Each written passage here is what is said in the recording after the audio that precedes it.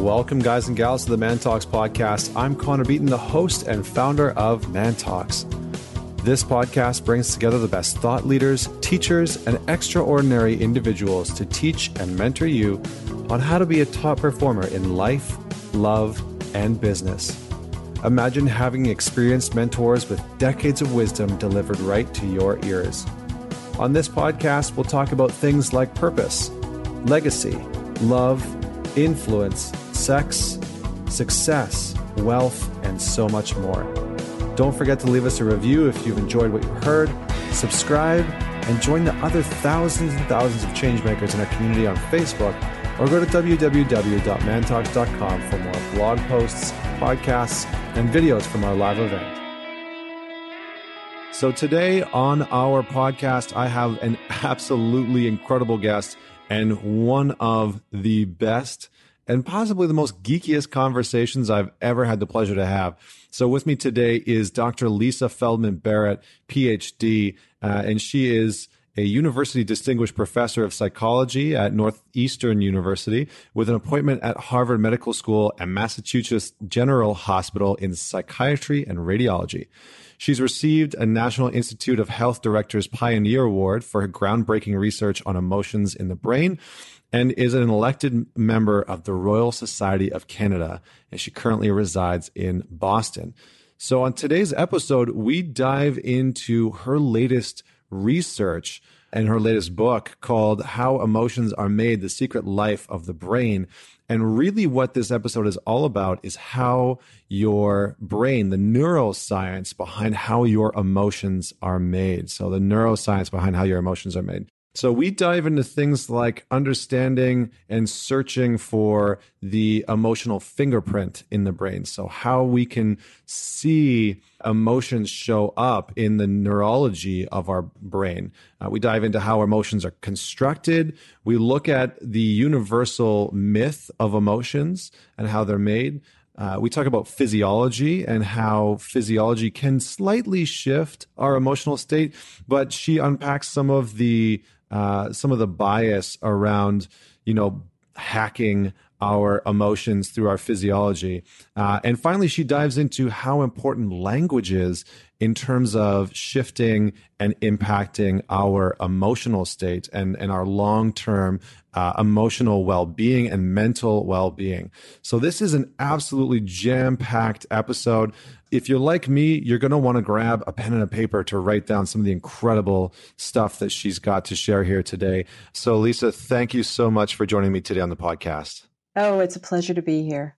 I've been following along with your work, and Ansar, one of the team members, when he booked you on the podcast, called me, FaceTimed me, and was so excited to have you on because he loved your book. So this is an honor. So thank you. Oh, I'm really excited to talk with you. As we always do, I'd love to start off with just asking this simple question of tell the listeners a story about a defining moment that has made you who you are today. Well, it's really hard to just pick one because I think in everybody's lives, there are a number of touchstone moments. For me, the one that I often come back to is when I was in labor with my daughter. So she's 18 years old now. But when I was in labor with her, I was really very afraid, actually. I wasn't afraid of being a mother. I was afraid of the physical consequences of the delivery. And I wasn't really sure that I was up to it. It was, likely to be a painful and trying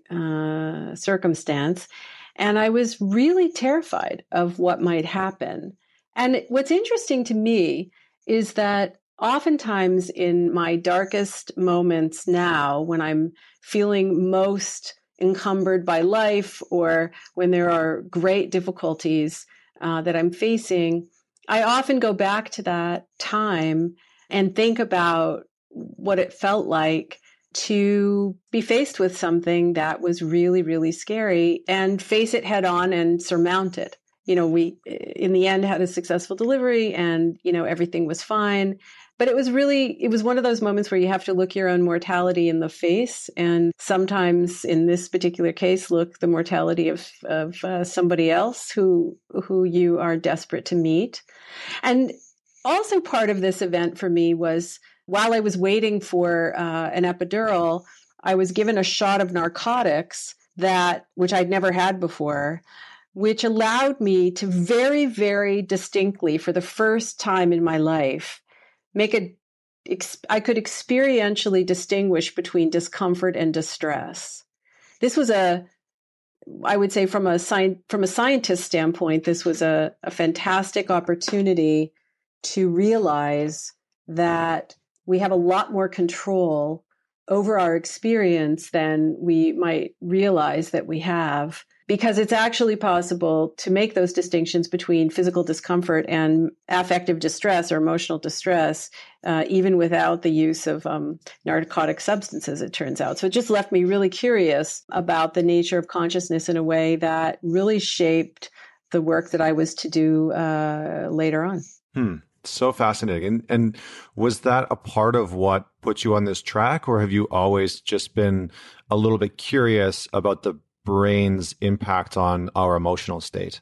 No, what I've always been curious about, to be honest, is self-deception. I've been curious about how it is that people can be faced with evidence that is inconsistent with their own beliefs and yet find a way to completely ignore that evidence and maintain their beliefs in the face of it. And when I was in graduate school, I actually went to graduate school to study the self, to study self-esteem, people's beliefs about themselves and so on. And I was trained as a clinical psychologist, originally, so I was very interested in self-deception. And while I was doing some of my research, I found I was having a lot of difficulties replicating existing studies that had been published. And the main problems were the measures of emotion. And so I thought, well, I'll just dip my toe into this literature on emotion. I'll figure out how to measure it more objectively. That'll solve the problems. And then I'll just move forward with my research. And instead, what I discovered was that really, since the time that people were writing about emotion, there's a particular view that has been, I guess, adhered to in Western culture, and that the evidence doesn't really support it. And in fact, has never really supported it. But yet that view, that belief about what emotions are, has persisted through millennia. So it was the ultimate scientific self-deception in a sense that just really captivated me. And I've sort of stuck with it ever since. Incredible. I love that. And I love that pursuit of understanding self-deception. I think that's something really powerful. Have you seen that a lot of people go through a phase of self-deception in their life, like in their late teens or into their 20s? Is it something that people have to battle with in order to achieve a certain level of success? Because I know for myself, and from what I've seen from a lot of the people that I work with, is that they seem to go through this experience of dealing with self-deception. And then once they understand that sort of process or how self-deception shows up in their life, it seems to be sort of like the unlock code, if you will, in a lot of ways for them to achieve the goals and some of the achievements that they're working towards. Has that been your observation as well? Yes and no. I would say largely yes. But I think all of us have to have some optimal level of optimism. There's an optimal level of believing that you can do more than you can, believing that maybe you're a little bit better than you actually are. The research shows really clearly that if you have a slight positive illusion, about yourself and about your partner, you'll do better in your life and in your relationships. But when the chips are down and it's important to accept critical feedback, it's also really important to be able to do that. And I think, so while it is true, I think that there are some developmental phases where self-deception might reign supreme, maybe when compared to others. It's also the case that there are some people who never really learn to calibrate their willingness for critical feedback. I think a really successful person, whether in their personal life or professional life, kind of knows when to quell the voices of criticism and knows when to pay really serious attention to them. Hmm. Yeah, that's a great way of putting it. It's almost like for me the distinction is relentless optimism versus delusional optimism. And some people sort of buy into this dream state that everything's just going to be fine and work out regardless of the evidence that's there. And it kind of puts them in this lackadaisical state where they don't actually work towards the things that they're wanting, versus relentless optimism where they seem to do whatever it takes in order to make it work, even though they have the mindset that it's still going to work out. So let's dive into your book here a little bit, because you've got some incredible stuff, and I don't want to waste any time. So your book is How Emotions Are Made, and it's really, really interesting. It's The Secret Life of the Brain, and you've got some really cool stuff in here. And how you kind of open it, or what you talk about in the beginning is, you talk about the 2,000-year-old assumption. How has that shaped us up until now, and what is this 2,000-year-old assumption? Yeah, so the 2,000-year-old assumption is just this idea of where our views of emotion came from. So if you look back, for example, into ancient Greece, you can see that Plato wrote about human nature, and so he wrote about emotion and the nature of human emotion. And in particular, he had this view of the human mind, which he referred to as the psyche, which is pretty much still with us today. And this is the idea that part of the human mind is devoted to appetites like the desire for food, hunger, thirst, the desire for sex, and so on. Part of the human mind is devoted to emotion. And he depicted the appetites and emotions as these two wild stallions, which were controlled by a charioteer, which was the representation of rationality or cognition, right? So the idea is that the moral person, the virtuous person, and then later on we would say, the mentally healthy person is the person who is dominated, whose rationality dominates their inner beast, that are the deeply buried appetites and emotions, which we need to control in order to have a productive life. And so this view of the human mind as a battleground between emotion and cognition, between thoughts and feelings, is really still with us today. You can see it. It's infused in the science that people do. It's the basis of the legal system in the United States and Canada and many other Western countries. It's something that you can see in industry. There are, the education of CEOs and other people who run companies. I think more recently, there's been an appreciation for the wisdom of emotion and the way that emotion can provide help and wisdom to your life. But more generally, the assumption still is there that thoughts and feelings are very different things, that they live in different parts of the brain, that they have different functions in the mind. And the interesting thing to me is that neuroscience evidence just doesn't support this distinction at all. The brain, you can't look to the brain and see emotional parts of the brain and parts of the brain for rationality or thinking. And so we have this view of the human mind, which doesn't really match what our understanding is, our best understanding is of what how the brain is structured and how it works. Very interesting. And so the sort of classic view is more along the lines that thoughts and emotions both happen to us. Yes, exactly. So in particular, the idea is that we have these emotion circuits. Well, actually, I mean, the popular view of the brain is pretty much Plato's theory kind of tattooed onto the brain, right? This idea that there's a lizard brain, and then wrapping around the lizard brain is a limbic system, which is where emotions live. And that wrapped around this is the cerebral cortex, which control the home of emotion, home of cognition, which controls your lizard brain and your limbic system. And in fact, that's not at all the way the brain evolved. That's not really how it's structured to work. We don't have mythical emotion circuits buried deep inside some kind of limbic system. Emotions are not our reactions to the world. They are our constructions. They're how we make sense of what's going on inside our own bodies in relation to the world. So emotions are more of a reaction to our own internal thoughts about the external environment? Not exactly. So the brain is first of all structured not to react. It's structured to predict.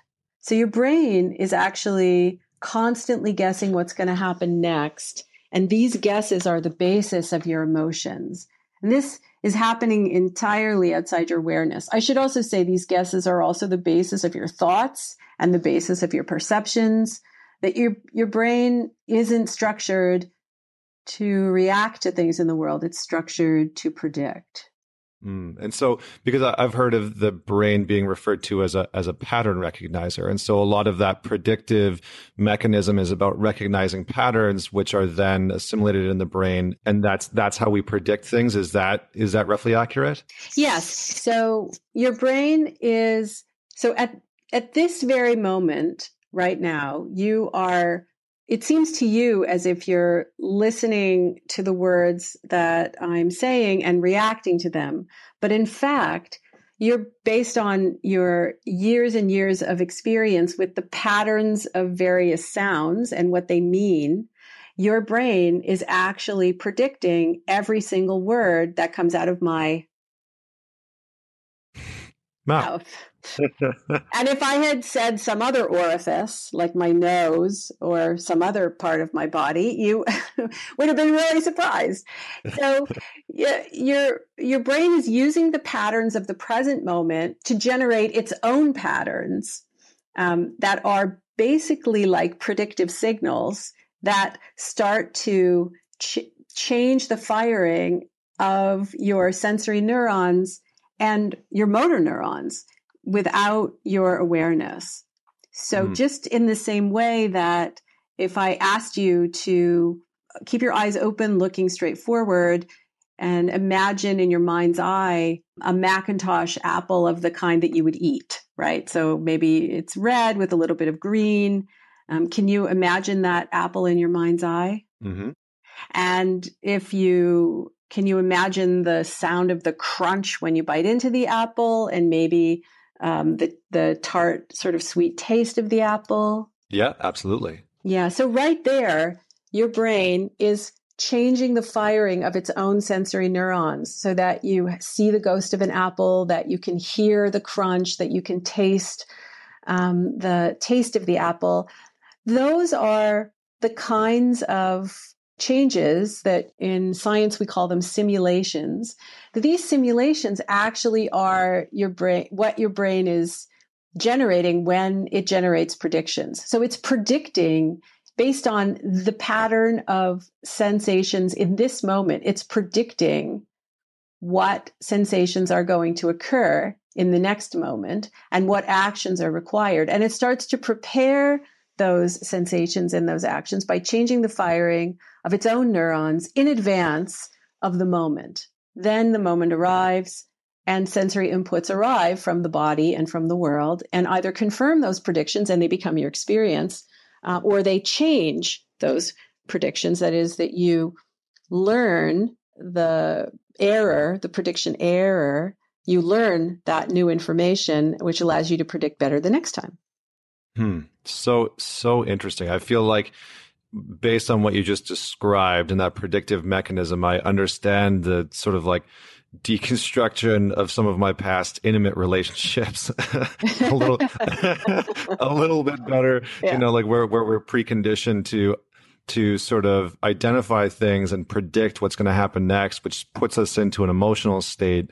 But maybe I'm getting ahead of myself. So one of the things that you talk about is that you sort of say or argue that emotions are constructed by our brains. And so can you unpack a little bit for our listeners how your research has sort of shown this, or why you've come to believe this? Sure. So I should say that this is a scientific theory. And in science, a theory is not just a set of ideas.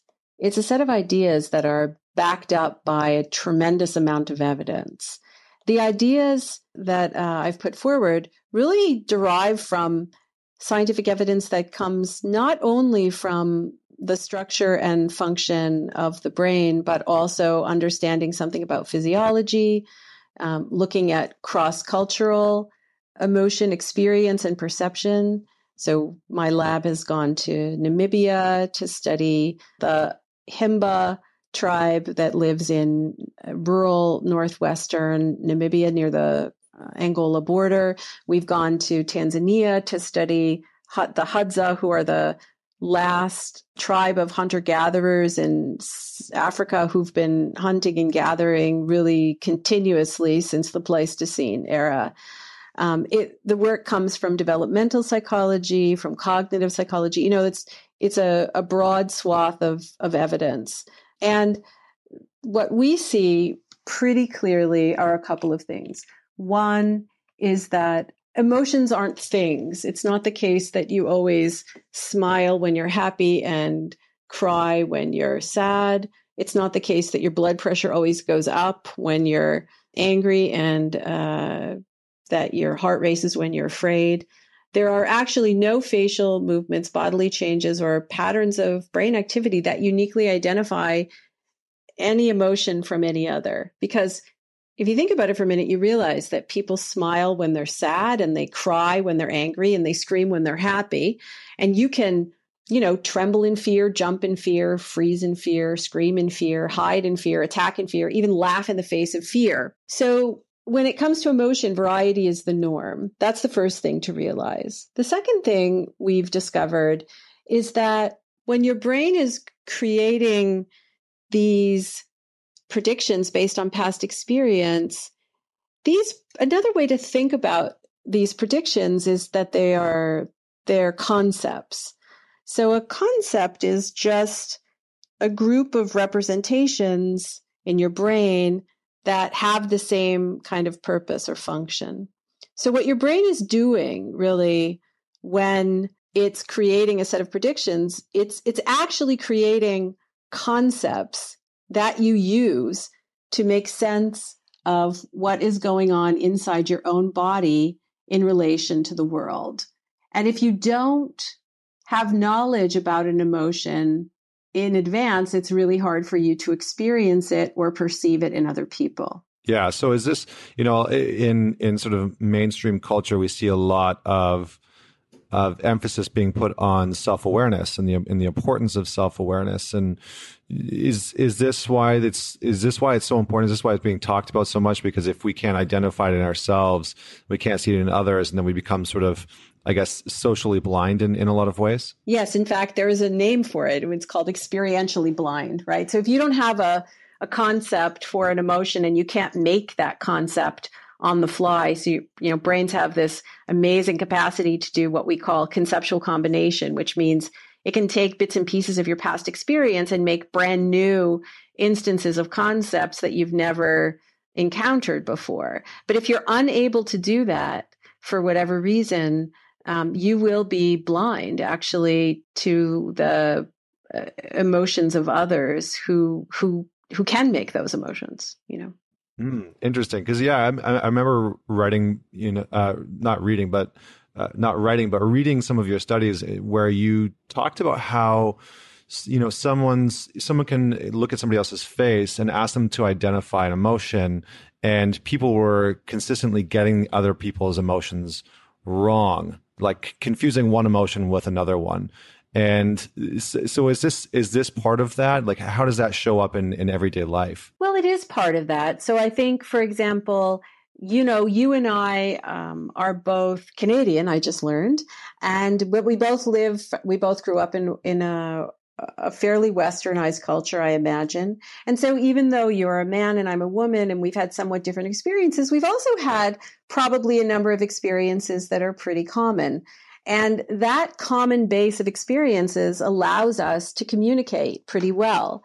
So it's not necessarily the case that if I raise my eyebrows when you're talking, that I'm surprised. That what your brain will do is it will be able to use your past experience, all those many instances when people have raised their eyebrows in a particular situation, right? So it's reading a particular pattern and then predict what comes next. Now, if you happen to be raised in a culture or have a set of experiences in your life where raising eyebrows is not a thing that people do, you might just completely ignore that set of movements on my face. Or, it could be that you grew up in a situation where raised eyebrows mean something completely different other than surprise, in which case you would completely misread. Your brain would be guessing about what my raised eyebrows mean, and you'd guess wrong. For example, my husband, when he's thinking really hard, when he's concentrating, he makes a full-on scowl face, which is the stereotype of anger in our culture. And people often guess that he's angry when in fact he's just concentrating really hard. Yeah, I get that one. So can people confuse emotions that are considered to be far apart, like happiness and sadness, or happiness and fear? Yes. So there's some lovely research that's done by Hillel Aviazar at Hebrew University, where he's shown that if you look at the most intense moments of emotion, that is, usually he's looking at, well, I would say in one set of studies, he's looking at people who have won or lost tennis matches, like Wimbledon or the US Open or things like that. And he shows that looking at the face alone, it's impossible to tell who's really intensely happy and who is intensely sad. They look pretty much structurally similar. Also, it's the case that, as I said, sometimes people cry in happiness and sometimes they smile when they're sad.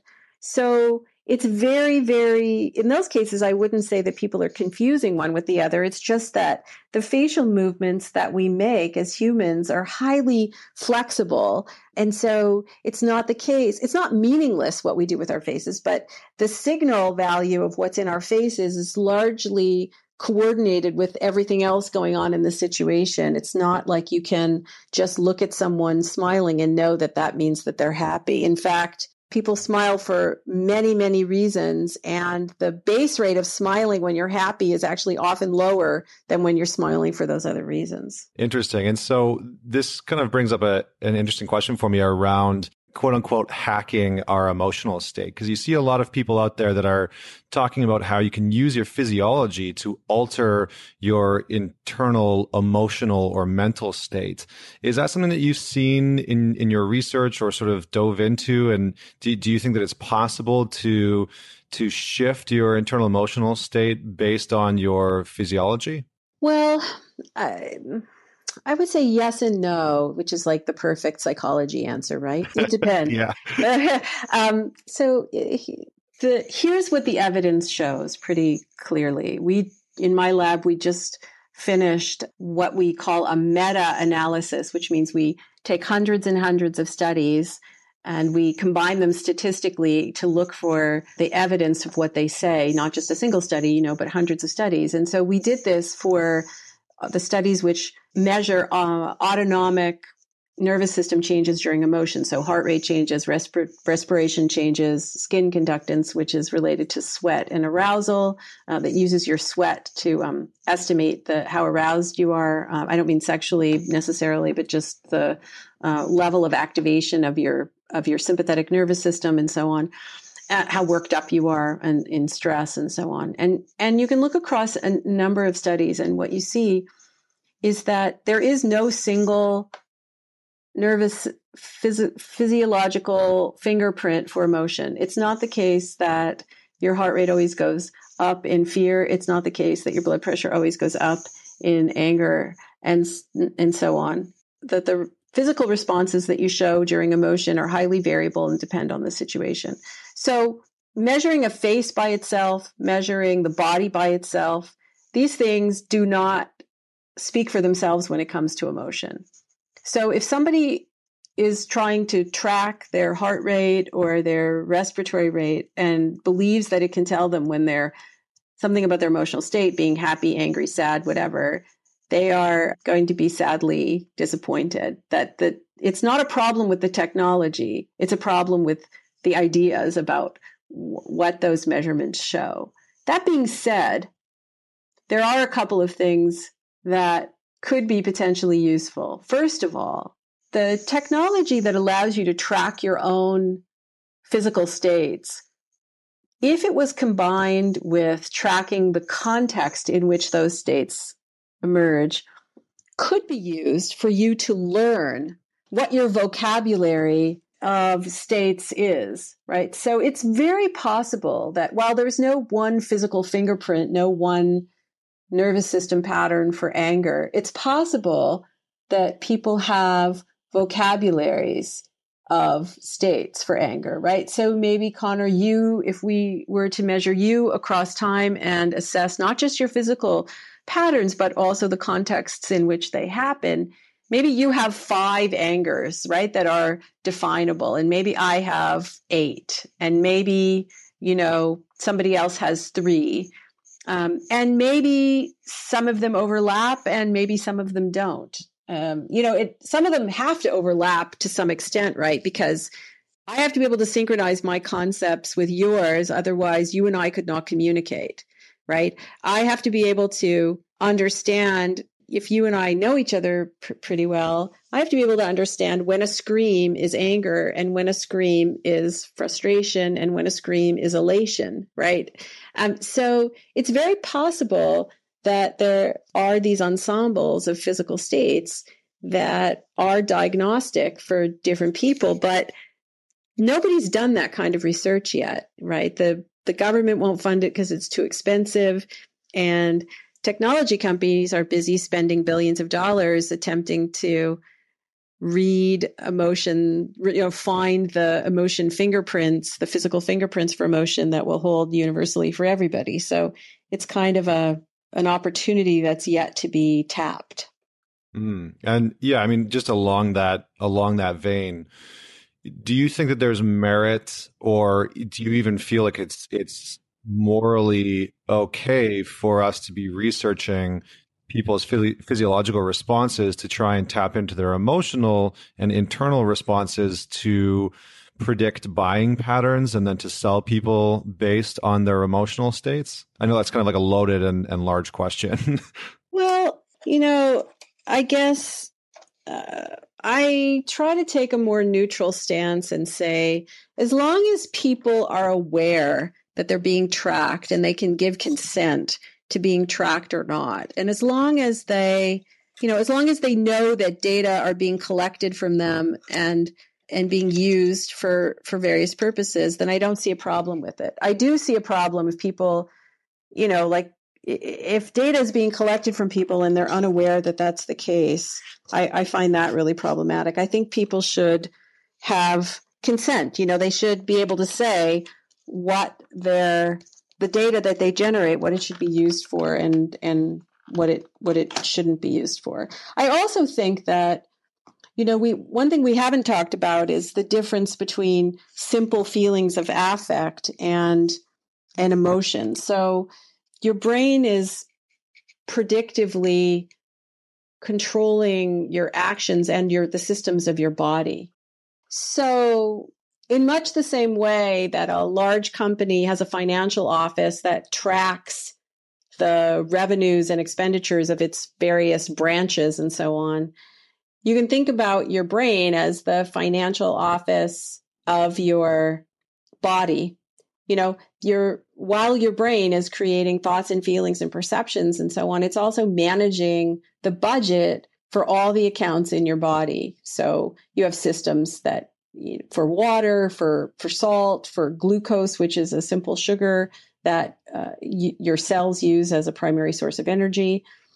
You have your respiratory system, your cardiovascular system, your immune system, your metabolism, and so on. And your brain has to keep all of these systems in balance. And the most efficient way to do that is to do it predictively. So if your brain is going to stand you up, it's going to raise your blood pressure so oxygen gets to your brain before you stand. Otherwise, you'll faint, which would be that would be an expenditure that you wouldn't want to make, right? And so the idea is that your brain is predictively controlling your body, and there are all these physical changes in your body that are occurring almost all the time, and the sensations from these are the sensory inputs from these changes, your changes in heart rate and respiration and blood flow and so on. make their way on a fairly regular basis to your brain. Now, you don't experience these in high definition, the way that you experience, say, visual input. You see things in high definition with a lot of detail, but you don't experience the sensations from your body in a lot of detail, because if you did, you wouldn't pay attention to anything else in the outside world ever again. Philosophers call this tragic embodiment. That when we have very strong sensations in our bodies, we're sort of captivated by that. Our attention is grabbed and we can't really pay attention to anything else. So you feel these sensations as simple feelings of feeling great or feeling terrible, feeling pleasant, feeling unpleasant, feeling worked up or feeling calm, feeling stressed or feeling quiescent and tranquil. And these feelings are with you every waking moment of your life, because your body is always sending sensory information to your brain. And when they're particularly strong, your brain constructs emotion out of them. But they're also present in your thoughts. They're present in your perceptions of other people. So yesterday somebody cut me off on the Mass Pike. And in that moment, my affect became part of these simple feelings, which we call affect, became part of my perception of that driver. That guy was an asshole for cutting me off, right? If you'd said to me, "Are you angry?" I would have said, "No, but he's an asshole," right? It was my affect became part of my perception of that person, not a feeling of anger.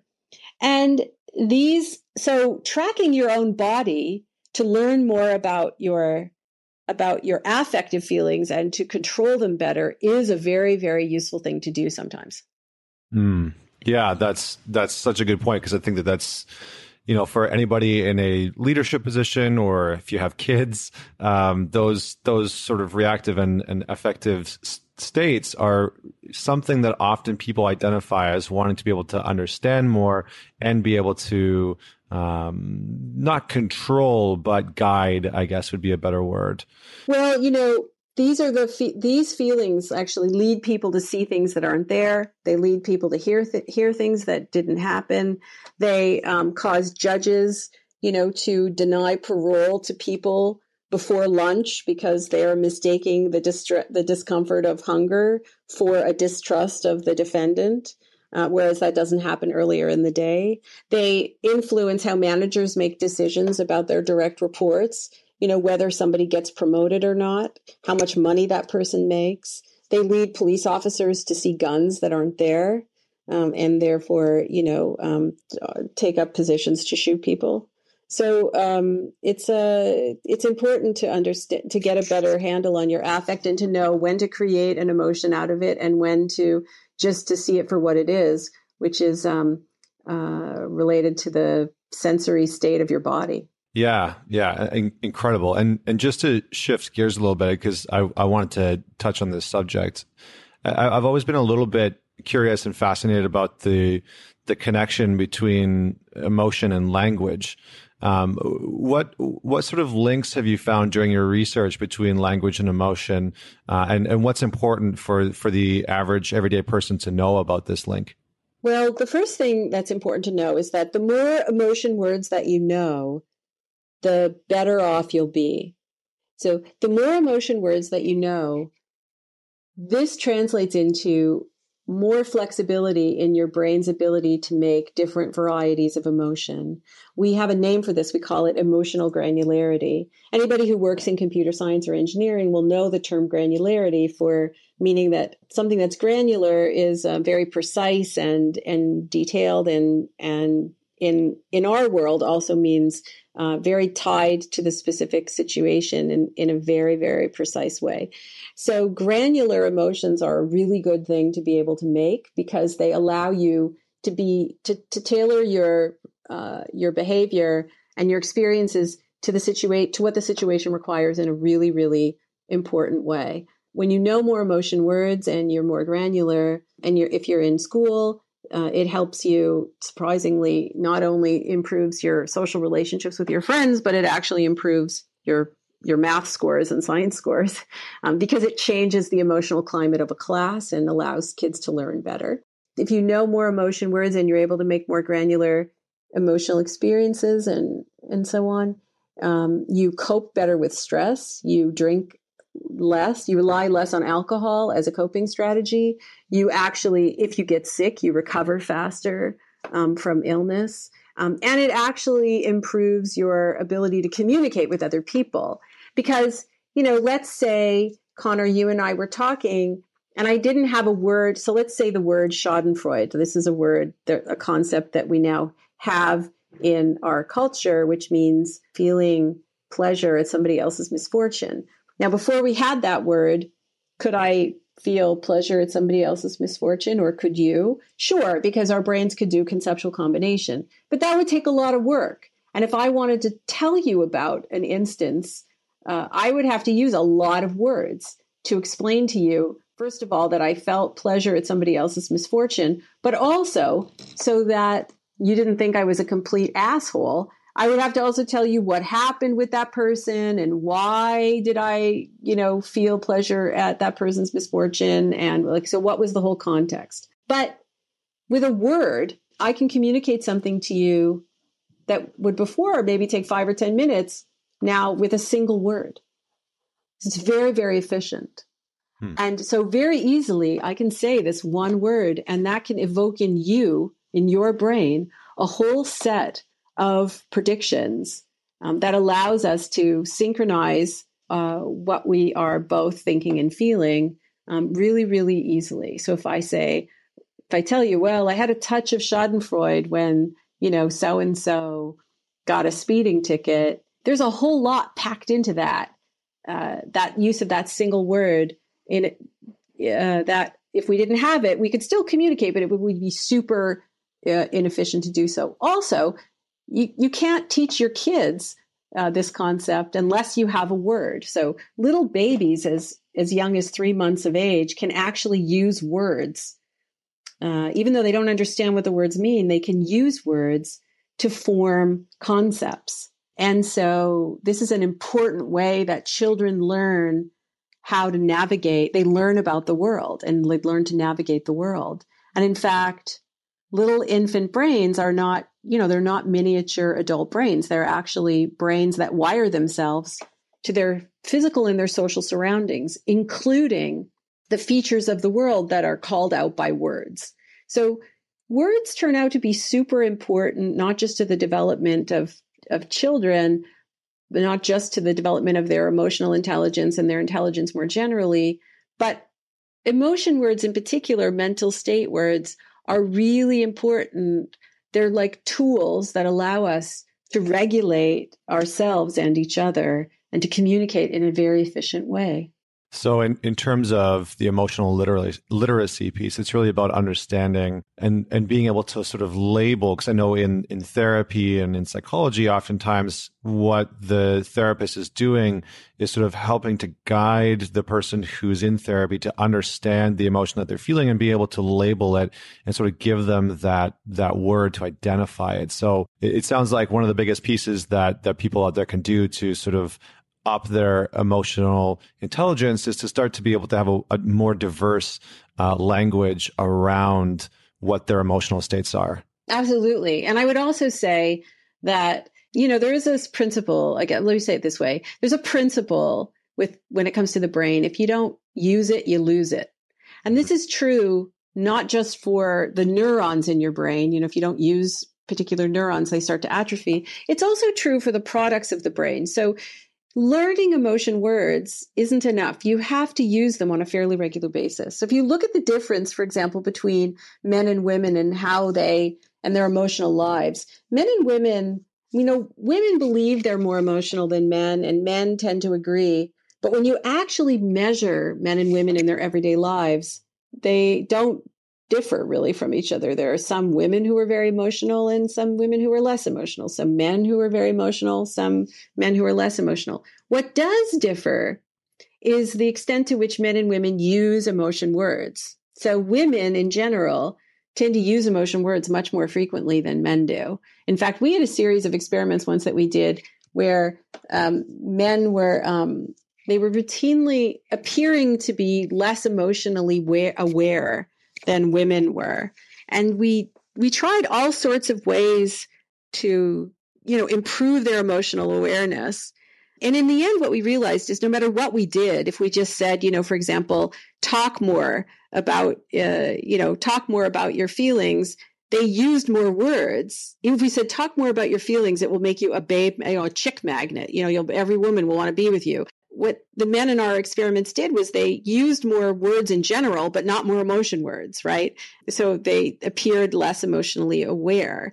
And what this meant was not that they experienced emotion less, it's that they labeled emotion in a conventional way less frequently. Yet when you give men emotion words, they use them just as frequently and just as complexly as women do. So it's not just what you know, it's also how you use what you know that is important when it comes to emotional intelligence. Yeah, so I really appreciate what you're saying, because I think in a lot of ways, men have sort of agreed to fall into this category of being less emotionally intelligent, because it sort of goes along with the stigmas and the stereotypes of masculinity. And in a lot of ways, it is, I like your description, because for me, what I hear is, if you wanted to, use a painting analogy, you can paint with a large sort of array of colors, a large palette of colors.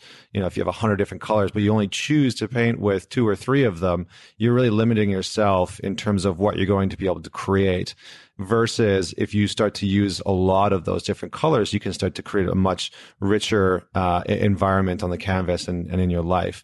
And so I really like that sort of that idea that you've brought to the table. That's a fantastic analogy, the painting analogy. And so let me just take that one step further and say, sometimes it's important also to know when not to construct an emotion out of strong feelings of affect, right? So if we use the painting analogy, I would say, if you're learning to paint in the classical way, like a Dutch realist way, and you want to be able to take a three-dimensional object like a glass or an apple or a flower and render it on a two-dimensional canvas and have it look realistic, you don't paint the object in just as you see it, because what you'll get is a pretty crappy looking object on a pretty crappy looking painting on a two-dimensional canvas. If instead what you do, though, is you deconstruct the object into pieces of light, and you paint the pieces of light. So right now I'm looking at a glass and I can see various colors of blue, and I can see silver, and I can see some green and some white and so on, some gray. If you paint the pieces of light, what you end up getting on your canvas is a pretty decent looking three-dimensional object. Unless you're me, in which case it will still be a pretty crappy looking object. But the point I'm saying here is that the point I'm trying to make is that sometimes it's important to know when not to construct an emotion, right? It's important to deconstruct your experiences into their component parts. And this is something that we tend to pathologize in our culture. We tend to say, well, when you experience a physical sensation or physical symptom instead of an emotion, we tend to diagnose people. But in fact, sometimes it's better for you to realize that ache in your stomach really is hunger. It's not anger. Sometimes that ache in your stomach really is that you are tired and not that you're anxious. And in this sense, I think it's possible that men have something to teach women about emotional granularity, because granularity isn't only about painting with a many-colored palette. It's also knowing what to paint, with that palette. Love it. Love it. Simplicity is the ultimate sophistication is what comes to mind. Leonardo da Vinci. Sometimes it's good to have that simplicity. Yeah. In terms of being able to understand our emotions, because this is a lot of what we're talking about, is how our emotions are constructed in the brain, and having that understanding. In terms of being able to understand how they're constructed, does that correlate to us being able to control them better in any way, shape, or form? Or what are we able to do with this understanding? Yeah, it absolutely does. And this is something that I talk a lot about in my book. So look, you know, you are never going, no matter what anybody tells you, you're never going to be able to just snap your fingers and feel something different. It's just, we're not wired like that. It's just really, really difficult to do that. That being said, if you understand that your past experience becomes the predicted present, right? So your brain is using your past experience to make predictions about your immediate future, which becomes your present. Then this means that what you experience today in this moment becomes the seeds for making new predictions in the future. So if you invest a little bit of energy and time in cultivating new experiences in the present, then you're able to control what you feel in the future. In this way, and in a number of ways in which I talk, that I write about in my book, your horizon of control over your emotions is much broader than you might imagine. There are many, many strategies that you wouldn't imagine had anything to do with emotion that actually you can use very effectively to be the architect of your own experience. And another thing I talk about is also how, we very much are social animals. We don't just regulate our own nervous systems, we regulate each other's nervous systems. The best thing for a human nervous system is another human. And the worst thing for a human nervous system is another human. And so you can also learn how you can influence other people, and you can have much more control over your impact on others as well, using a number of the strategies that I talk about in my book. Awesome. So good. In terms of, and I this kind of for me ties into our intimate relationships, because it sounds like what you're talking about right now is very applicable to our intimate relationships.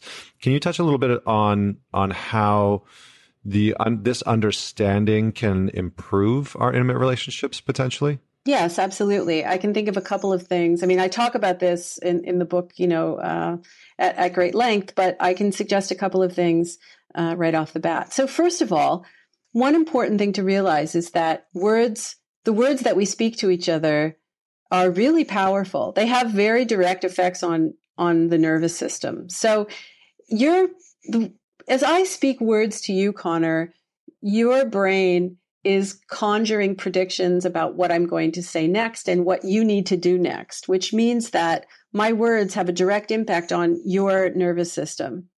And it turns out this can be, for better or for worse, right? This can actually be helpful in certain ways, but it can also be harmful in certain ways. So I think, there's evidence to show really clearly that, the presence of a loved one or somebody that you feel safe with can have miraculous effects. It can actually, decrease the amount of pain that you feel during a painful procedure, for example, because of this control. But it's also the case that, even just a couple of harsh words can have a negative effect on the nervous system of a developing child, for example. Harsh words to your spouse, harsh words to your children. Those aren't, this idea that sticks and stones, break your bones, but names will never hurt you is actually not true. Names can actually be really harmful to your brain, really harmful to your nervous system, not in some kind of like bullshit, liberal, progressive way, kind of, political correctness way, but actually in a really very concrete kind of neurons can die from too much stress that come from negative thinking and negative speaking, and frankly, broken bones are much easier to heal than neurons are to grow back. So your words have an effect. I think that's one thing to realize. The second thing to realize is that we don't read emotions in other people like we read words on a page. It feels that way to us, but in fact, we guess, my brain is guessing at what my husband feels. It's guessing in the blink of an eye. It's guessing really automatically and with no effort. So to me, it feels like I know, right? I have a sense of certainty that I know how he feels, especially when my own affect is very strong. But actually, we're just guessing. And I think this is really important, particularly in moments of conflict with your partner, that regardless of your sense of certainty, the truth is that your brain is just guessing, which means that you can be wrong.